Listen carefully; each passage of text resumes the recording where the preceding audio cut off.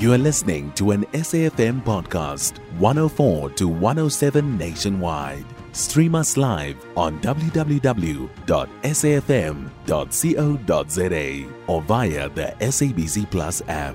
SABC News, independent and impartial. Chief Justice Raymond Zondo says disbanding the Scorpions was the worst decision ever in the fight against corruption. He was speaking at the National Anti-Corruption Advisory Council National Dialogue in Boksburg, Johannesburg. The Scorpions, an elite crime-fighting unit, was established by the former President Thabo Mbeki in 1999 to fight high-profile corruption cases. In 2009, it was disbanded by the former President Jacob Zuma.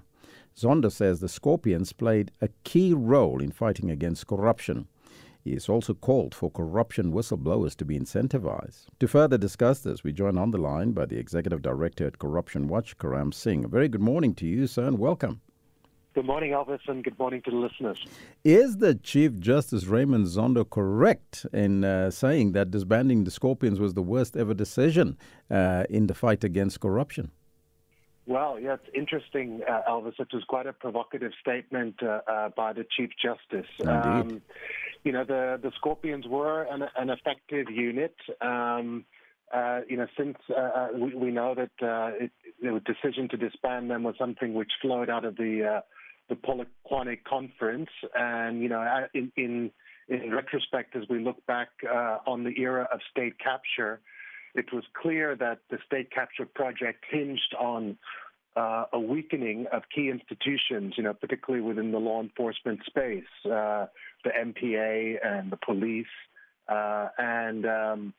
certainly the crime-fighting capacity that we've had, hasn't reached the heights that it previously had since that moment. So it certainly was an impactful decision.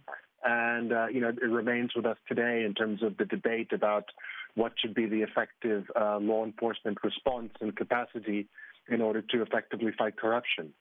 The question we're asking our listeners is, would corruption be under control if the Scorpions were still operational? What do you think? I think it's difficult to sort of say that, there's one silver bullet. We have a situation of endemic corruption. We have a systemic corruption. We saw even, post-state capture in terms of what we saw during the PPE period. We keep seeing significant corruption scandals now. So I don't think you can necessarily point to one event or one set of circumstances and say, the corruption situation would be under control. I think the capacity for the state to investigate corruption would be better aided if we had still had the Scorpions or if we have a similar body now. But I think there are lots of factors which have led to the type of situation we find ourselves in now. As Corruption Watch, what do you think has been some of the shortcomings in South Africa's fight against corruption? Well, certainly, there have been problems in terms of the law enforcement response. We've got serious challenges around transparency within the system, being able to easily detect corruption. There's one of the big areas is in the area of procurement, we know. We have this now serious problem around accountability. It's difficult to investigate. It's been a challenge to effectively prosecute cases of prominent people. There are challenges around recovering stolen money. We know that there was significant, billions of rands siphoned out of the country through illicit financial flows. It's really difficult to recover that money. And we have a very hostile environment towards whistleblowers, which makes it, difficult for people to come forward and blow the whistle on corruption because they fear the potential reprisals that they will face. So we need a significantly enhanced protection for whistleblowers in order to effectively try to proceed with this the fight against corruption. Talking about whistleblowers, the Chief Justice also said that there should be incentives in place for South Africans to blow that whistle on fraud and corruption. Do you think it will help in the fight against corruption, and how? I think it really could help, and I think it could really turn the tide. And what the Chief Justice is talking about is a situation where a whistleblower comes forward, The information that they give is significantly aids law enforcement in terms of being able to recover money that's been stolen, and then the whistleblower is able to receive a portion of that money as a reward for coming forward. This is incentivized whistleblowing is something that we see in other jurisdictions around the world. It's not the only answer. It's not going to be a silver bullet.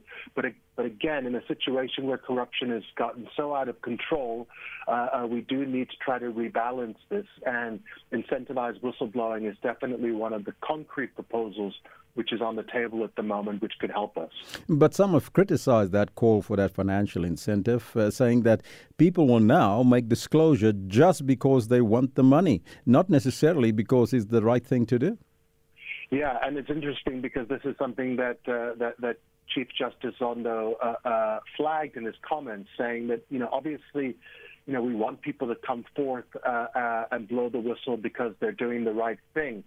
But in this situation, given how challenging the corruption dynamic is, how difficult it is to uncover and investigate corruption, we can't be completely purist about this, and we can't necessarily close down this potential reform just because of the motives. I think what's critical is that if a whistleblower is motivated by ill intent, or if their information is not correct, then that would not be a situation where they would be rewarded. So there could be these perverse incentives which would come in. But I think over time, this is a reform measure which needs to be given some consideration in order to redress the real imbalance in the current system between the ability of law enforcement to get good information and then the ability to prosecute and to recover money. Karam Singh, I thank you so much for your time. That was the Executive Director at Corruption Watch. So what? You can find SAFM Current Affairs on 104 to 107 nationwide. Our podcasts are available for download on all our digital platforms. SAFM, leading the conversation.